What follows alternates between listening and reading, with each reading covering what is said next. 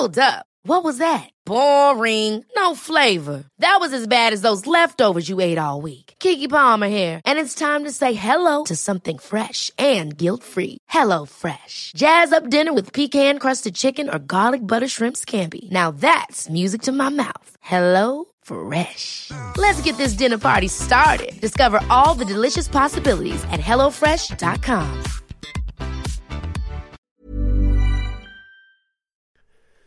The following on podcast is proudly sponsored by Barbados Tourism. Before we kick off the show, I just wanted to take a moment to remind you that the ICC Men's Cricket T20 World Cup Final is taking place in Barbados this summer.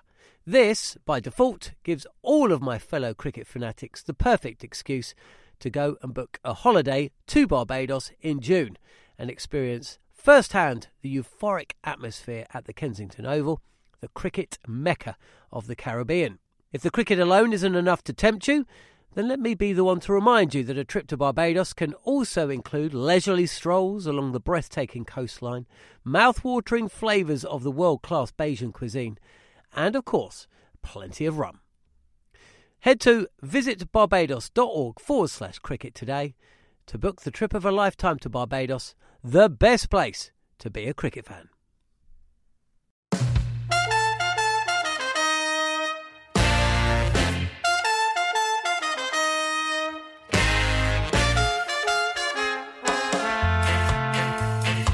You're listening to the Cricket Collective here on TalkSport 2 with me, Neil Manthorpe, and as always, former England fast bowler Steve Harmison. So England and the West Indies drew the first test in Antigua, but at what cost? We'll review that, we'll ask what changes both sides could or should make, and look ahead to Wednesday's second test in Barbados, live and exclusive here on TalkSport 2. We'll also look back at a disastrous Women's World Cup campaign for England so far, and it's a special anniversary. Harmy's career best, career-defining figures of 7 for 12 happened at Sabina Park in Jamaica on this day 18 years ago. So that's good enough reason to revisit and re-enjoy the moment. Plenty to discuss over the next hour. You're listening to the Cricket Collective here on TalkSport 2.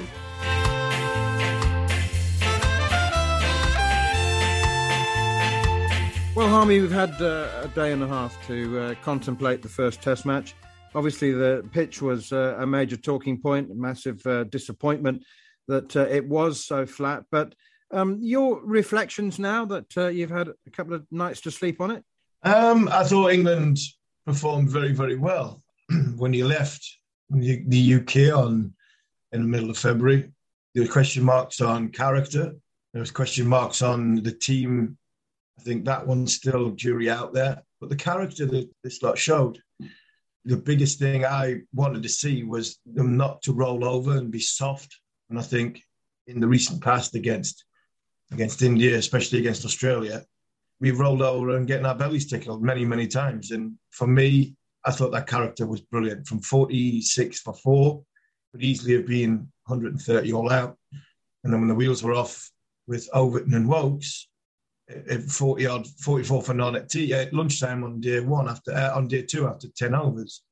That could have been a massive number trying to wrestle the game back without the two greats of Broad and Anderson. So I think the character that was shown was fantastic. 300s in the top 6, another tick in the box of the reset, starting and trying to make sure that England play the longer format game with going back to basics. I thought that was admirable, and I thought they've set themselves a nice little foundation there.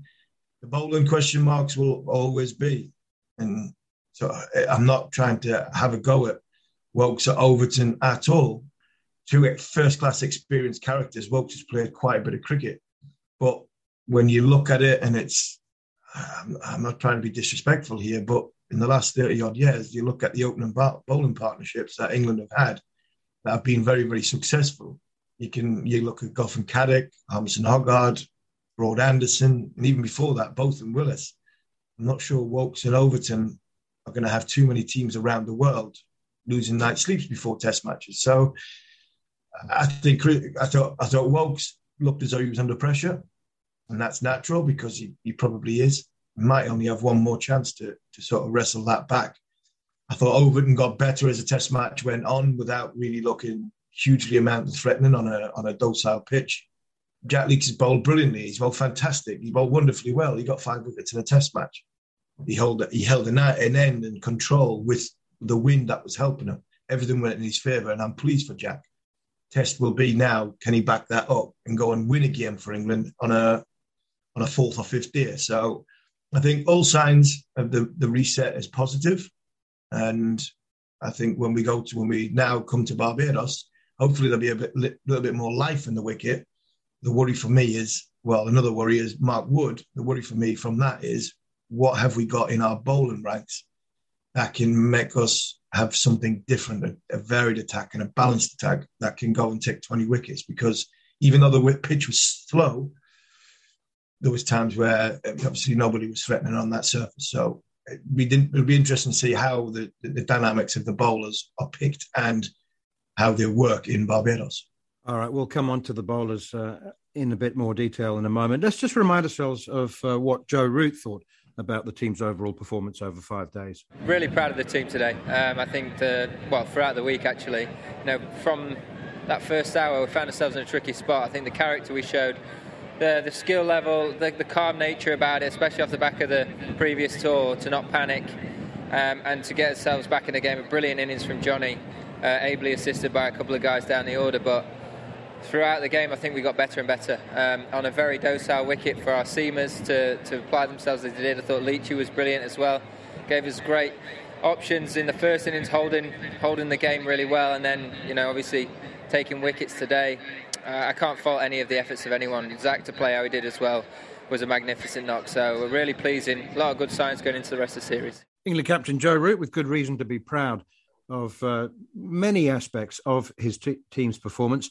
Harmy, Joe's decision to play the entire final hour, in fact, not to agree to shake hands on the draw until there were only 5 balls left and 6 wickets required, that's prompted some strong reaction in the Caribbean. Carlos Brathwaite led the way on TV commentary, saying that it was disrespectful to the West Indies and England wouldn't have done the same had it been an Ashes test. I must say that much as it would have been nice to wrap up an hour early, I'm pretty ambivalent about it. So, yeah, Joe pushed it as late as possible until it was absolutely fundamentally mathematically impossible to win the test match. I mean, I guess he could have said, all right, then we'll call it a draw, half an hour earlier. But do you have any strong feelings about that? I have a very strong feeling of what Carlos Brathwaite said. I thought what he said was a disgrace. I really do. It was weird, wasn't it? India bowled West Indies out in 26 overs not long ago. 26 overs, India took 10 wickets. That was the top order all the way through. Bang, 10 wickets. There's a lot to go on this, which I found it very, very baffling by the comments. Don't get me wrong. If they'd shook hands half an hour earlier, I'd have been over the moon. I was commentating on something. I'd like going nowhere. But I don't have a problem. I had a problem with Ben Stokes bowling. A real problem with that. I thought that was madness. But Jack Leach was going all right. You've got to remember, we've just been battered by Australia. Some of our bowlers are trying to get... If Jack Leach gets Jason Holder out, then all of a sudden you get De Silva out. There's psychological mind games played here as well. It's like a snooker player going in to a 9-frame, first to 9 match and needing 9 snookers on the first frame. He doesn't always chuck it in. He goes and pops some balls. He gets used to being on the table. Now, I know England have been on there for 5 days, but when you look at it, quite conceivable that England could have took, if they got Holder out, it's quite conceivable England could have took 5 wickets in 3.5 overs, 4 overs. You've just got to look at the shot Campbell and Blackwood played. The way the mentality is of the West Indian batsmen, quite comfortably could have knocked them over. So, as well as who has got a God-given right to say, right, the game should be finished now. It's up to the captain and the man in the middle. Jack Leach is bowling nicely. He might never have won the game.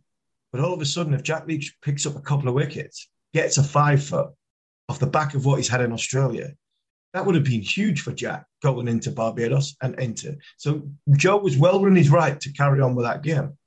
But no problem with that. The problem I had was With 8 overs to go, he needed to send Ben Stokes off the field, and one of the management needed to lock him in the toilet because it was madness what he was doing. And I know that was Ben. I don't think that was Joe. And it's very, very difficult. I played in an era with another all-rounder, exactly the same as that. After the game, spoke to Sir Andrew Strauss, and we were talking about what Freddie used to do. And as a captain, sometimes you are hapless. That you just got to let him go. Fortunately, he didn't get injured, which is great. But what Carlos said, and that was wrong, because Joe was well within his right, no problem at all. Yeah, I just had a problem who he was actually using. That was the thing. Yeah, you make a good analogy actually when you decide to carry on potting a few balls when you've already lost the frame in snooker. So that's a good analogy. I like that. Let's just remind ourselves what Sir Curtly Ambrose, who we're delighted to say was part of our commentary team, what he had to say about the condition of the pitch. Tony Merrick and his crew should have left more live grass on the surface, add some more water to it so you have a bit more moisture. And I've seen those types of pitches here in local cricket where the ball bounce and carry with good pace quite often.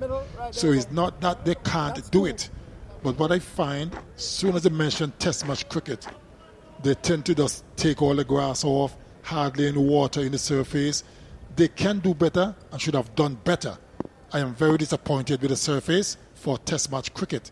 After the first hour on the first day, that was it really. That was Sir Curtly Ambrose, who joined us here on Ball by Ball commentary on TalkSport 2 from his home nation of Antigua. And those sentiments were echoed by the West Indies coach, Phil Simmons. They want a bit more live grass on the pitch for the second test match in Barbados and hopefully in Grenada as well.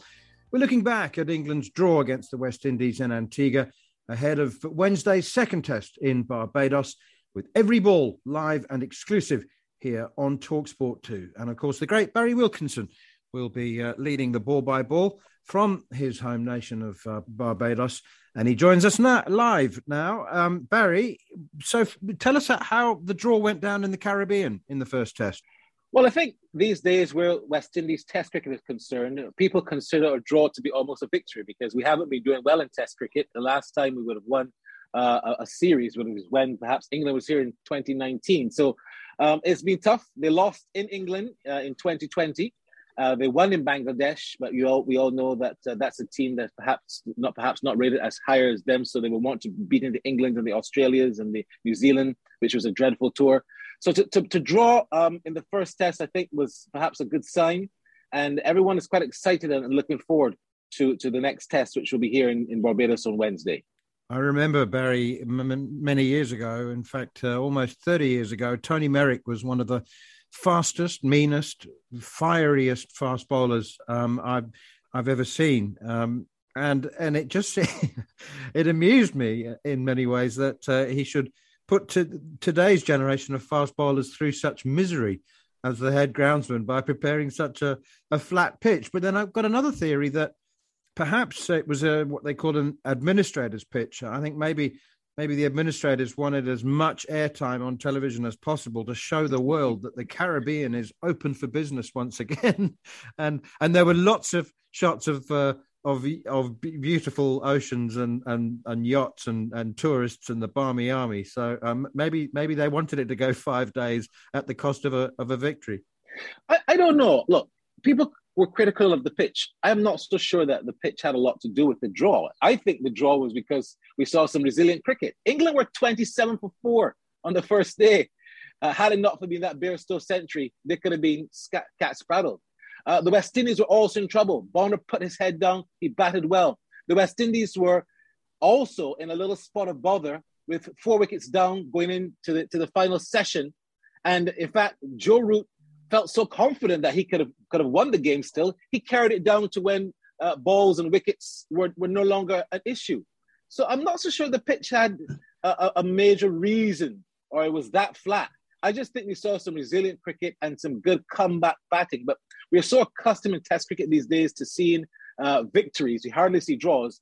That every time there's a draw, it comes across as like, it's the pitch. England could have been in trouble. West Indies were in trouble. And they all fought themselves out of some very, very serious problems in the test match. I couldn't believe the pitch was stayed together as it did. I seen it at 4:30 the day before the game, and the cracks on it.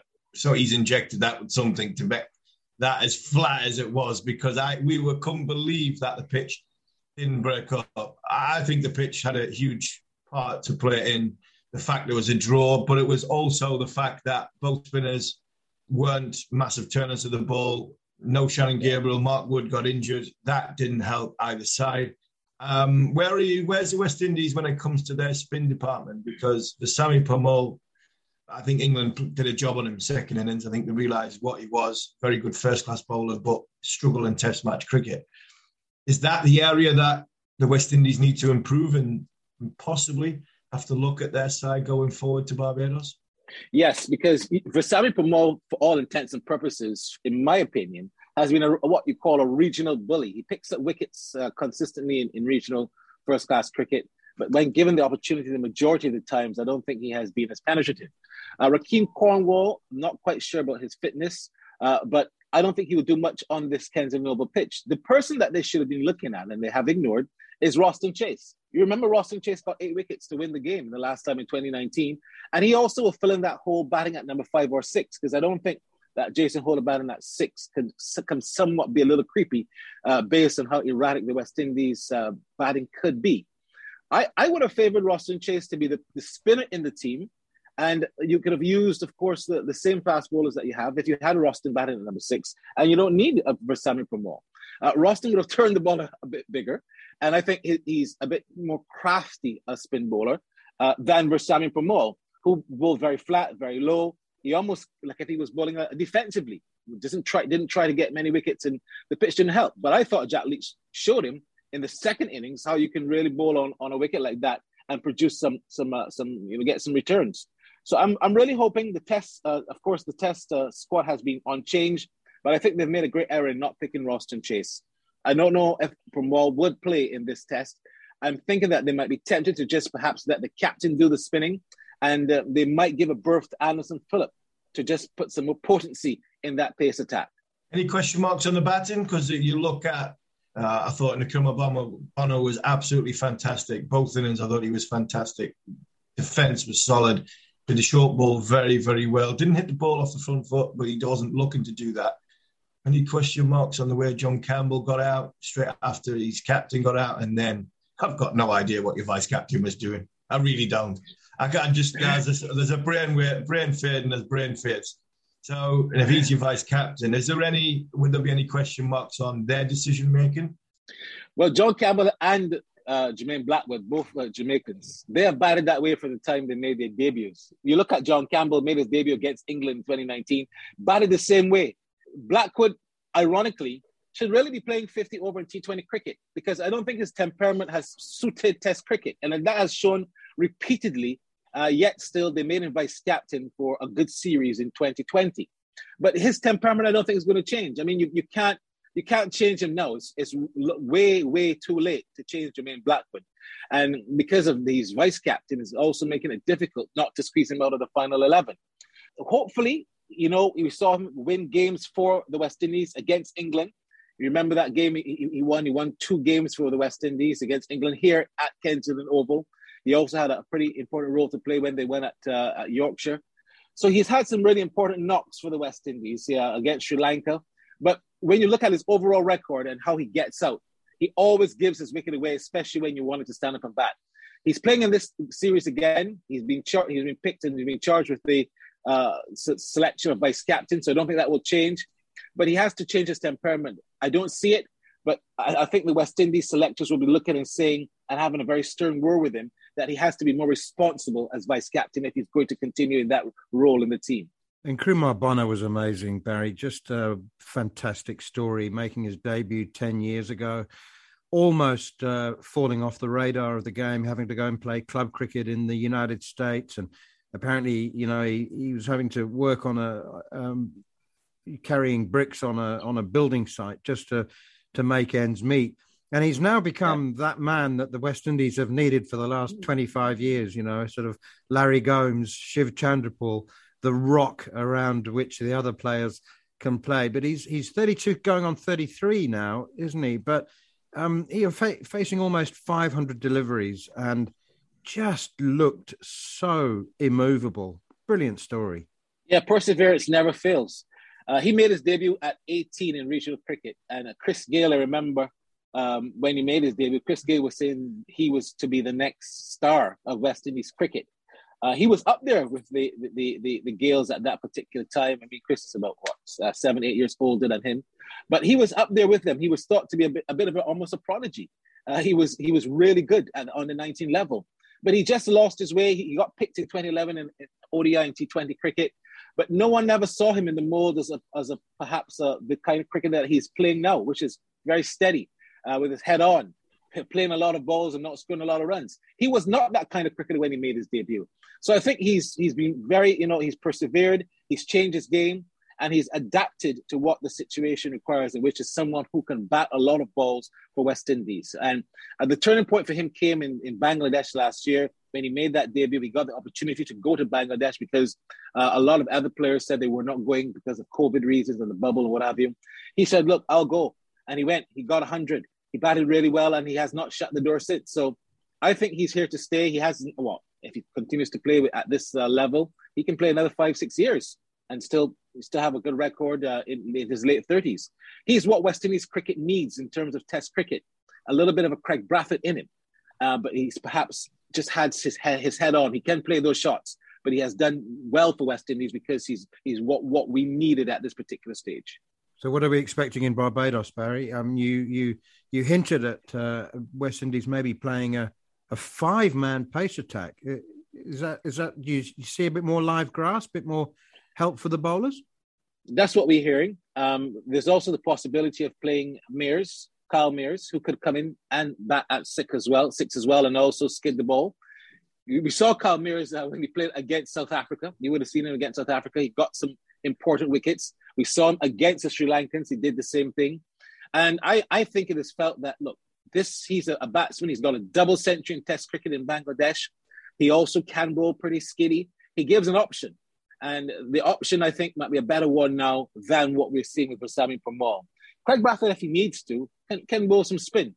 And the West Indies will be fancying themselves with perhaps a more a front-line pace attack than a spinner, because the spinners have not really stepped up to the plate. So I won't be surprised if Mears or even Anderson Phillip comes in. I don't see Permaul playing on this track. What about the crowd, Barry? There's a lot of talk about, like we had in Barbados, one island, 5 T20s. Do you see that potentially going longer term for the longer format of the game? And how do you get the locals in? Because there wasn't many in Antigua. There's going to be 8. They reckon there's going to be 8. Well, trust me, the hotel I'm in at the minute, there are a lot of English people in and around Barbados. There is a lot of English fans over here. So how do you get the locals back into the grounds? Harmy, I've said it 1,000,001 times. Kensington Oval is going to look like Kennington Oval come Wednesday. You're looking at about 8,000 fans will be there from England, and probably about 2,000 West Indies fans. They've slashed the ticket prices for West Indians, Barbadians actually, to 50% and 75% discount for senior citizens. That's some encouragement to get them come in. They've also raised, it was a 50% in terms of the capacity. That has now been raised to 75% capacity. So they've printed more tickets over the last couple of days. And when I went to the ticket center, I passed by the ticket center yesterday, there was a long line, but there were English people in the line. There were more English people than locals. So I don't know. I think you're gonna see, you might even see it might be worse at Kensington than it was in Antigua. I think you're going to see more Brits here than we saw in Antigua. And that's just the reality of what's happening. Also, the test starts on a Wednesday in the middle of the week, which will not help the locals any. Let's hope it stretches to the weekend and we can see some more locals coming over the weekend. But it's going to look pretty much like Kennington on Wednesday and not Kensington, I can assure you. Can't wait to work with you again on Wednesday, Barry. But thanks for your time now, and we'll catch up again on Wednesday. I look forward to it. I've already got my clothes out, and I'm ready. I'll be at the ground sleeping on Tuesday night. Trust me. That was Barry Wilkinson, who'll be one of the lead commentators on Wednesday. You're listening to the Cricket Collective on TalkSport 2 with me, Neil Manthorpe, and Double Ashes winner Steve Harmison. We'll have more thoughts on Wednesday's second test in Barbados after the break. But remember, every ball live and exclusive here on TalkSport 2. You're listening to the Cricket Collective with the Institute of Cricket. Ever catch yourself eating the same flavorless dinner 3 days in a row? Dreaming of something better? Well, HelloFresh is your guilt-free dream come true, baby. It's me, Keke Palmer. Let's wake up those taste buds with hot, juicy pecan-crusted chicken or garlic butter shrimp scampi. Hello Fresh. Stop dreaming of all the delicious possibilities and dig in at HelloFresh.com. Let's get this dinner party started. A lot can happen in 3 years, like a chatbot may be your new best friend. But what won't change? Needing health insurance. United Healthcare Tri-Term Medical Plans, underwritten by Golden Rule Insurance Company, offer flexible, budget-friendly coverage that lasts nearly 3 years in some states. Learn more at uh1.com. The following on podcast is proudly sponsored by Barbados Tourism. If your passion for travel is on par with your passion for cricket, then I have some excellent news. The ICC Men's Cricket T20 World Cup Final is being hosted in Barbados this June, which makes it the perfect destination for your summer holidays this year. To make the most of your trip, you can also experience 8 matches from the series in Barbados, including England against Scotland and England against Australia. In under a month's time, you could be spending your days exploring the vibrant streets of Bridgetown, drinking rum in the sunshine and experiencing exotic Bajan delicacies. In the culinary capital of the Caribbean, there truly is something for everyone. There's no need to wait a second longer. Head to visitbarbados.org/cricket today to book the trip of a lifetime to Barbados, truly the best place to be a cricket fan.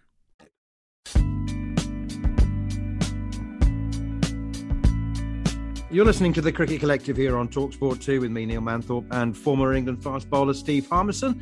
And if you've missed any of the show or you wish to catch up, you can download the podcast from the following on feed, now available via the free TalkSport app or wherever you get your podcasts. Okay, I said I would talk more about England's bowlers. I was asking you in the first quarter of the programme, Harmy, about Craig Overton and what it takes, the role of pace. We've been saying for many, many decades that you don't have to be a fast bowler to take wickets. But Craig Overton looked very ineffective. And we know that in the last 2 county seasons, he's taken his wickets at 17 and 15. And he's taken lots of them in English conditions, bowling at between 76 and 80 miles an hour. He's not quick. He doesn't have pace. He looked unthreatening, it has to be said, in Antigua. So do we reach the conclusion, or are we heading towards the conclusion, that at his pace, he's not going to be a successful Test match bowler? I think he can be if he gets them. It's the accuracy then. It just has to be so. He has to be so meticulous. He has to be on it every ball. He has to bowl that little bit fuller length, like what Ollie Robinson does, like what Jason Holder does. The run up, bowl back of a length. On these surfaces when there's nothing in them, especially against Test players, they pick up length so quickly. That's why they play in Test match cricket. And if you're slightly off, they put it away. They put the bad ball away. And I'm not saying he bowls bad balls, but at his pace, the reaction times of the international batsmen are a lot quicker. So that's his challenge. I thought he worked really hard in Antigua. And effort was there. He ran in. He went to be the bouncer bowler when Wood went off. We were a bowler short. So it's a hard one. I think going forward now, I think England have got to pick 2 from Woakes, Robinson, because I thought Woakes had an indifferent Test match as well. I thought he started poorly and got better as it went on. I really thought Chris Woakes got better as it went on, along with Craig Overton. But I think you're right. Not many people did look effective on that surface, but he's from a pace point of view, he's got to bowl that little bit fuller in length, try and drag the batsman forward, and he's got to be on it in and around off stump, 5 balls out of 6. There were a few times where you say you got first-class cricket mentality came into it, start of an over, bang, 4, there you go, pressure's back on you, short and wide outside off stump when you've got a 5-4 leg side field. These things are what he needs to, I think, hone it, like, sort of tone in a little bit and make sure that he's he is so precise every time he starts bowling because the margin for error for him is so small because of the drop-off in pace. Now, going forward, I look at the group, but Wood's out. And I can't see Mark Wood playing any part in the rest of this series. If they bring Norwell in from Warwickshire, then is he similar sort of pace? He might have a little bit more in the tank of 80 plus mile an hour, but he's not Mark Wood, he's not Express. So I think you've got two bowlers that we want to have a look at. By all accounts, young Fisher's a very skillful bowler. He's taller than Mahmood. And Mahmood's a skinny bowler, trajectory-wise, and he's got a bit more pace. So in the course of the next 2 games, I'd like to see England pick 2 from Woakes, Robinson and Overton, and pick 1 from Mahmood and Fisher. And if it's as simple as I'd rather play Fisher in Barbados because the ball might bounce a bit more than in Barbados and he's a bit taller, then I'd play Fisher in Barbados and bring Mahmood in for Grenada and then play 2 from Robinson, Woakes and Overton. And I think that if England did that and the top order fires, England leave here, whatever they leave here, whether they win the series or they draw the series or lose the series, what they've left the UK for, that for me would work. We've had a look at the bowlers overseas. We've given our 2 young bowlers a chance, give them a game. And we make our mind up when we get back to the 2nd of June where we are when it comes to Broad and Anderson. Then I think all of a sudden some of the question marks that were asked of this selection, they've been answered. So England have pretty much only got 3 Ferraris and you can't keep them in the garage, but they're all being serviced at the moment. Jofra Archer, Mark Wood and Ollie Stone are pretty much you're only 90 mile an hour plus options. And it was said to me that perhaps they'd all been mismanaged. But as I said, you can't keep your Ferraris in the garage. You can't wrap them up. And I don't know whether they have been mismanaged, have they? I mean, Mark Wood's been, when he's fit, he's given his workload. And if he breaks down, that's part and parcel of the job. No, you're right. And I think it's like Ben Stokes. A lot of people question whether before the test match, it was mentioned he's only going to bowl 5 or less than 10 overs in the test match. And he ended up bowling 41 overs. And there's only 3 test matches. I think he's only bowled more overs in 3 other test matches out of 77 test matches he's played. So when you talk about being mismanaged, no, not for me. Not until the last 8 overs of the test match. That was when he was mismanaged. Mark Wood, the same. If you're fit to play, you're fit to bowl, and you're fit to go and challenge the opposition. The only time I thought Mark Wood was mismanaged, I think, was in Australia when the declaration was coming. And Mark Butcher said in commentary, it's like asking a Ferrari to dig holes for you. And unfortunately, Mark Wood was digging the holes as a Ferrari when you had 4 other bowlers who could possibly have bowled when you were just waiting for the declaration to come from Australia. So is that mismanaged? Slightly, a little bit. I think it's, from a captaincy's point of view, it's common sense. I'm not even going to entertain the idea of you bowling and wasting energy on this because I need you for further down the line. The one thing about Mark Wood, he's been absolutely fantastic for England. He's challenged the opposition. Even when he went into Australia, when England was struggling, he played in all the games and he worked so hard. And I think that's the frustrating. I know it is because I spoke to him. He's devastated about getting injured because of where his career path's been for the last sort of 12, 18 months. And he was hoping to make sure that he had a little bit more in this series, obviously going to the IPL and then really hitting the summer hard. So that's just a little setback for him and for England. So there's just common sense elements in it. Sometimes that comes in when there's some dead overs in the game. You don't want to be bowling your Ferraris. Let's just remind ourselves of what our fellow commentator Matt Pryor had to say about the batsmen, some of the batsmen who are coming into Test match cricket. The problem for me is that we're getting batsmen delivered at the England dressing room door that aren't ready to play Test cricket. They don't have a technique that is going to look after them in Test match cricket at the highest level. So they've been thrown in the deep end. Playing international cricket, it's tough enough as it is for reasons off the pitch, i.e. media, everyone like us talking about them, talking about that technique, tearing it to pieces. It's hard enough. You need to have resilience and belief in your technique that you're working with on the pitch. And, too many of them have some basic flaws by the time they get there. So, really it's not about how long do you give them. It's actually, for me, about making sure that guys coming through academies, etc., players in county cricket, players in ECB academies, that's where you learn your craft. That's where you learn how to score big runs. Averaging 30 is not good enough. Scoring 1,000 runs in a county season is not good enough. If you want to have success at test match level, you have to be averaging 70. You have to be scoring Ramprakash was scoring 2,000 runs a summer.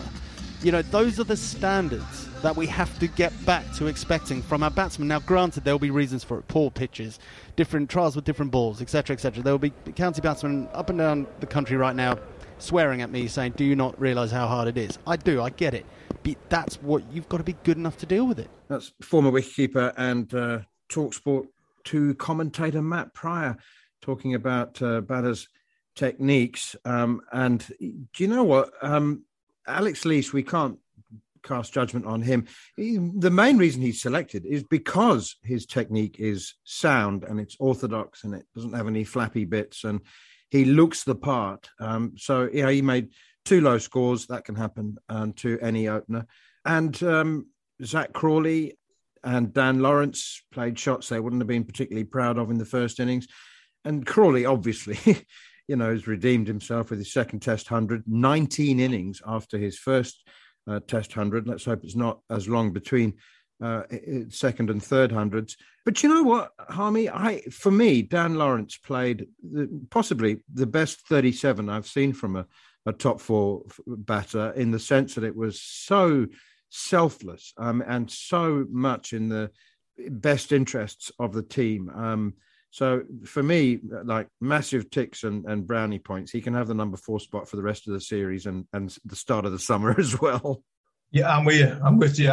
What I loved about that innings was, we talk about a reset. We're talking about 2015 and the mindset of the one-day squad and the freedom and the no fear. And yes, you're going to play poor shots. You are. Unfortunately, it's the nature of the game of cricket when pressure comes. But I thought that innings was just a little small sample as what I'd like this side to go and do, which is forget individual pressure and frailties that possibly is on and play the game situation. And I thought he played the game situation perfectly. I expected Stokes to come and do that. I didn't expect Lawrence to come in when he did and go and play the way he did, because I thought that was just a bit too much to ask for him. But hey, the way he played it, I was so impressed. And just shows you the kid's got talent, and that little move from root to 3 just makes it a little bit easier for somebody to come and integrate himself in the side at number 4. So that was a tick in the box. Alex Lees, you've got to give him a chance. I think you've got to give him till at least the end of New Zealand series. That would be 6 test matches. Give him 12 innings, go and open a batting. He got done by a very, very good bowler. Let's be fair. Kemar Roach is one of the very, very best. You talk about Vernon Philander on a pitch with a brand new ball that didn't really give a great deal, but through the air, the ball was moving laterally. The only time the ball moved laterally was when it was new. And I thought he set him up perfectly. Across, going away from him, waiting for the one, just not to swing and maybe jag back off the newness of the ball and the seam. And I thought he set him up nicely. Worked hard to get there. I think we judge him end of this series, end of New Zealand. And hopefully there's a 50 round the corner in this series, or 100. And that will give him a huge amount of confidence going forward. The rest of the batting unit, well, they stood up. I thought Bairstow was fantastic, along with Stokes. I thought his little partnership with Folkes in the first innings. But Ben Folkes not only kept well, I thought he kept brilliantly, but I thought that little innings in the first innings, what did he get? He got 40, I think he got 42 in the first innings. He came in, he played 2 or 3 great shots down the ground. He just got Johnny going again. And I thought that was a nice little tempo of a partnership. And then, like you might mention, Zach, he gets low scores.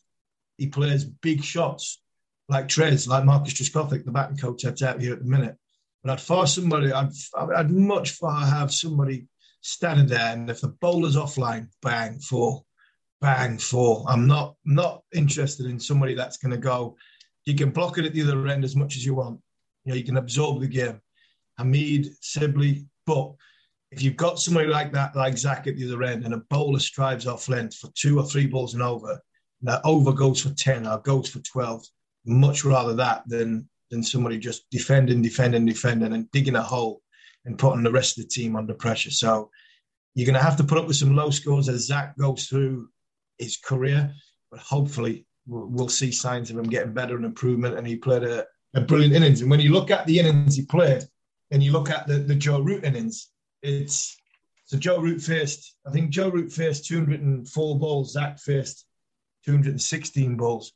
I think Zach hit 14 boundaries. I think Joe only hit 5.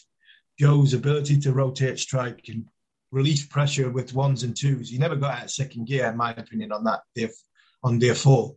And I think that partnership there was nice. It was a nice balanced partnership. So hopefully Root at 3 will help Zach Crawley go, if he goes in with him, to just sort of not only make it solid at the top, but also make sure that they put the pressure on the batsman with scoring shots. All right, Harmy, just in 30 seconds, you've given us the options for changes in the England 11. I'm working out that you've got the same top 8. So your 9, 10, 11, please. You got Matt Fisher in there ahead of Shakib Mahmood? I've got the same top 7. I'd go Woakes or Overton because I'd bring Robinson back because I'd want to see Robinson play. I think he looks as though he's fit now, so I'd bring Robinson back. Well, you're going Woakes then, aren't you? Because you said he got better throughout the test. Yeah, I probably would go Woakes. I'd probably go Woakes in this one with the potential of Overton in the last one for Woakes. I'd go Robinson in this one and the next one because they play him in 2 test matches. Leach plays. Hopefully he improves, keeps improving from what he's done because I thought he controlled the ball, controlled the ball and attack very well and let the bowlers rotate from the other end. And I'd give Matt Fisher his debut at Barbados. He's a bit taller. If the ball bounces a little bit, not quite as quick as Mahmood, but I think there might be enough in this surface for him to perform. And then I bring Mahmood in for the Grenada test match. And then that means the bowlers have had a game. We've seen what options we've got. And if we put runs on the board, well, it's a lot easier bowling when you've got 350 or 350 on the board. A reminder that you can hear live and exclusive ball-by-ball commentary of the second test between the West Indies and England live right here on TalkSport 2. And it all gets underway at the same time, 2 p.m. UK time on Wednesday. You're listening to the Cricket Collective on TalkSport 2. Harmy, let's just talk about England's women because they've lost 3 out of 3. They're on a losing run. They went down to South Africa in their last game, having scored 235 for 9. South Africa chased the runs down with 4 balls to go. Opener Laura Wolfart making 77. And Marizanne Kapp she's one of the best all-rounders ever to play the game. So, she took 5 for 45 with the new ball and bowling at the death and then made a vital 32 in the run chase. It's simple now for England in some ways. They've got 4 games left and they have to win them all. And even that doesn't guarantee them a place in the semi-finals, but at least they know exactly what they have to do. So they've lost to Australia, West Indies and South Africa, and they now have to beat India, New Zealand, Pakistan and Bangladesh, and probably have to win those games quite comfortably. So they lose to India and New Zealand in the next couple of games. That's it, defending champions out, not even reaching the semi-finals. Yeah, it's hard. It's a tough one because to try and work out from so far away what's happened, and especially in conditions which are not too dissimilar to our own in England, New Zealand. You said that Mount Maunganui. I don't think Jofra Archer was really thinking that wicket was anywhere near as colourful or as had anything in it like any of the wickets in England because that was flat when England were out there. The men were out there last time. Only about 50 all overs. So, but it is similar in the wind, and you get obviously the weather is very very similar to an English summer. So it's hard to put your finger on what's happened with England, especially big thing on still the jury's out for me on the 100 for the men, but not for the women. I think the 100's been brilliant. So the exposure to more pressurised cricket the exposure to a bigger crowds, it all seems to have gone in a favour for England going in preparation, going towards this World Cup. And it's hard to put your finger on what's happening because we've had some, fantastic performances. Sophie Eccleston's bowled beautifully out there. So far, it just seems that England haven't been able to get themselves over the line. And, let's wait and see next week if we're talking about they're still in the tournament. They've won 2 games and they've gone well. And, basically every game's a knockout game for them. But at this minute in time, it just seems that every cog's not working. The batting department gets runs and the bowlers don't. Form or bats don't quite get enough runs and the bowlers bowl very, very well. But because they've left themselves a bit short, they haven't been able to sort of defend a modest total. Have we produced in the 100 and will we produce in the next round of the 100? So new faces for the women's game moving forward. So that'll be all in the minds of the selection panel, Claire Connor and everybody thinking of that. But hopefully they can get themselves out of a hole that they've dug themselves in at the minute. And inevitably, some of the armchair critics look at the senior players and say, is it a tournament too far for Catherine Brunt and Anya Shrubsole? Does that annoy you when people start pointing fingers at the senior players with glorious records such as theirs? I mean, they're after the years and years and years of service. Does it annoy you when you see people dabbing them in the chest? I think it's so disrespectful to point fingers at senior players, especially the 2 that were mentioned, Catherine Brunt and Anya Shrubsole, because they have been so good. You talk about Broad Anderson and things like that. They've not carried the team as much as what Broad Anderson have, but they have been there for so long, and the development of the women's game has gone through the roof in the last 12 months. That I think it would be so disrespectful to lay blame at 2 individuals' doors who have served the country so well, getting women and young girls especially into loving game of cricket. And the game of cricket for me it hasn't stood still in the men's game. It is going at a decent rate, but I think that the change in the velocity that the women's game is improving and is around the country is getting bigger and better from the young participants. I think it would be disrespectful to the senior players who undoubtedly will, at the end of this tournament, probably retire, walk away from the game. They should do that with a head held high rather than head down off the back of an indifferent tournament. And finally, Harmy, when you walked off the field that day on March the 14th, 2004, with 7 for 12, were you aware of just how often you would be asked about it? Just how often you would talk about it? Did you walk off thinking, this is going to be a big part of my life for as long as I'm still breathing? I think it was. Excuse me. Yeah, I was. I think I did realise when I'm walking off, this was something special, completely different in Brisbane, walking off at the same time. We're complete ends of the spectrum. But this was something that I probably didn't realise at the time. I knew it was big. I didn't realise at the time how big it was in the context of when we talk about reset, how much we were now going to be a force. I think we reset round about a year earlier when we were when we came back from the World Cup, South Africa, the debacle of that. Nasser went, Michael came in, took obviously Bangladesh, Sri Lanka, but the Caribbean was the one that really started it. And that was obviously the first test match. Me and Butch have been talking about it quite regular over here and what it was like. That test match was an amazing test match. Devon Smith got a fantastic 100. And then Hussein and Butcher, basically it was like E&E were waiting for them at the end of a day's play because they got battered by Fidel Edwards and Tino Best in the dark. And it just seemed that team, and this is something that this team can learn from, that team was never down and out, never beaten.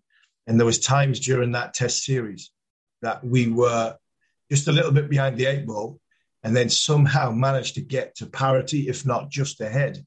And then the third innings of the game was where we always excelled and we always sort of steamrolled the West Indies. And it started in the Caribbean. It was amazing. 7 for 12, 3 fours in that 12 runs, all 3 boundaries. Thorpe catches one off. Literally, if he was in Antigua, Manners, if Thorpe was in Antigua, and that ball was hit from Chris Gill, Thorpe takes it 2 hands, both legs off the floor, with downwind, he would have ended up over third man. He'd have gone. The wind would have took him. The sails would have took him. And then Chanderpaul bowled between his legs off the back. Darryl Harper was a good pal of mine for a few years, and he gave some interesting LBW decisions. And then I think the last 4 wickets, 3-4 wickets, and talking to Trez about it, he's at first slip, and he just said, not like what it was in Brisbane, he just said, I thought the ball was coming to me every ball. He said for 3-4 overs, he said, every time you let go of that ball, he said, I just thought the ball was coming to my hands. Every single ball without fail. And I did. It was, I think the next 4 were caught either first slip or caught behind.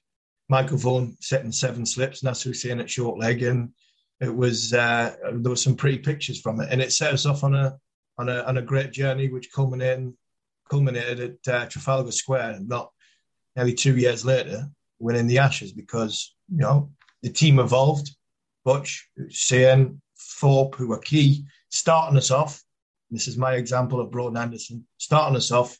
And obviously they fell by the wayside for the likes of Bell and Peterson to come in and just take the team to a whole new level. But that was the first time that bowling attack of Hogarth, Harmison, Jones, Flintoff and Giles had bowled together. And we never ever looked back. Sometimes it is worth remembering that you don't just get lucky. Sometimes you hit the edge, sure. Sometimes you get an inside edge that trickles onto the stumps. But other times, and it happens very rarely, but this was one of them, where, as you said, having picked up the first couple, thereafter, you were in absolute, total control of every single delivery. And that most bowlers go through their lives, their entire careers, not knowing what that feels like. But it was like shooting fish in a barrel, wasn't it? You could take a wicket with every ball. It was, and the beauty about it, and you know, I'd worked so hard on my fitness after coming back, not going to Sri Lanka, coming back from Bangladesh. I'd worked so hard getting fit, 8 weeks with Newcastle United, doing the right things, eating the right things, making sure I was fit and strong. I was as fit as I've ever been. And I think the beauty about that whole instance, I think it was about 32, 33 degrees. It was red hot in Jamaica. And to bowl 11 and a half overs off the reel, keep going, I could have bowled. And the mindset and the way I was, it was effortless. I could have bowled 23. I could have bowled 24. I didn't feel as though there was any energy taken out of me whatsoever. I could have bowled all day at that. And sometimes in your career, you get days like that. And when you get them, you think, wow, this is amazing. Why can't I do this every game? But unfortunately, the human element of the obviously of the bowling skill and the art doesn't always happen like that. And when it does happen, you cherish it and you make the most of it, because there's only a few other times that I felt as I was as good as that as I did in Jamaica and as a unit. And it was a fascinating series going forward because we kept doing that. I did it in the first innings at Trinidad. Simon got 5 wickets in the second innings. And then we went to Barbados and had a struggle. They got 230. We were 120 for 8. And again, we got a 1-run lead. We had them 50 for 5. Hogarth got a fantastic hat-trick.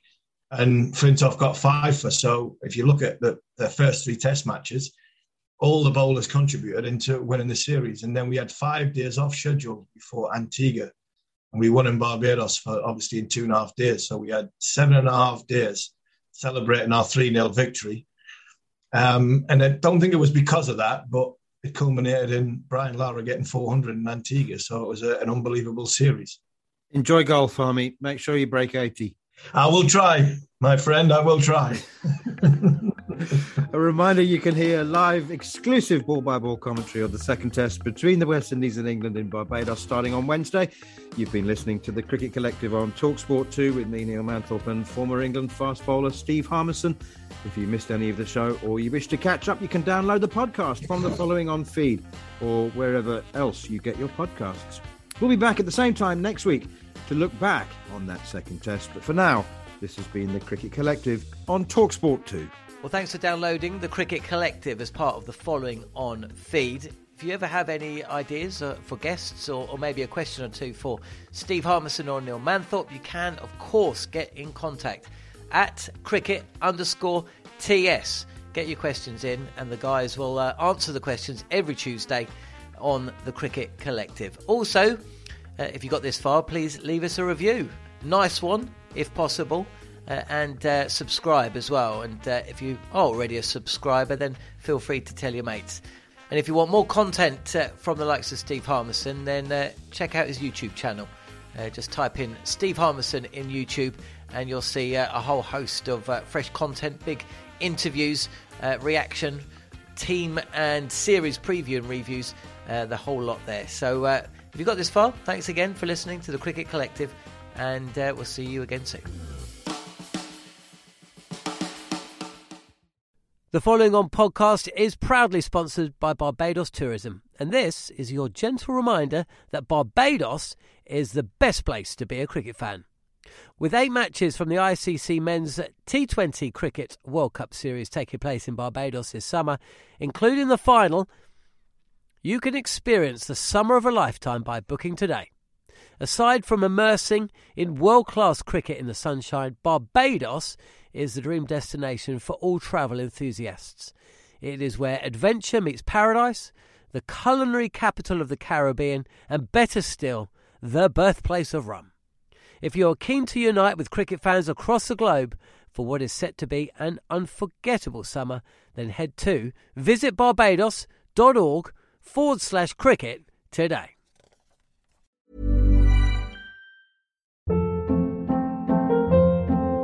Hold up. What was that? Boring. No flavor. That was as bad as those leftovers you ate all week. Keke Palmer here, and it's time to say hello to something fresh and guilt-free. HelloFresh. Jazz up dinner with pecan-crusted chicken or garlic butter shrimp scampi. Now that's music to my mouth. HelloFresh. Let's get this dinner party started. Discover all the delicious possibilities at HelloFresh.com.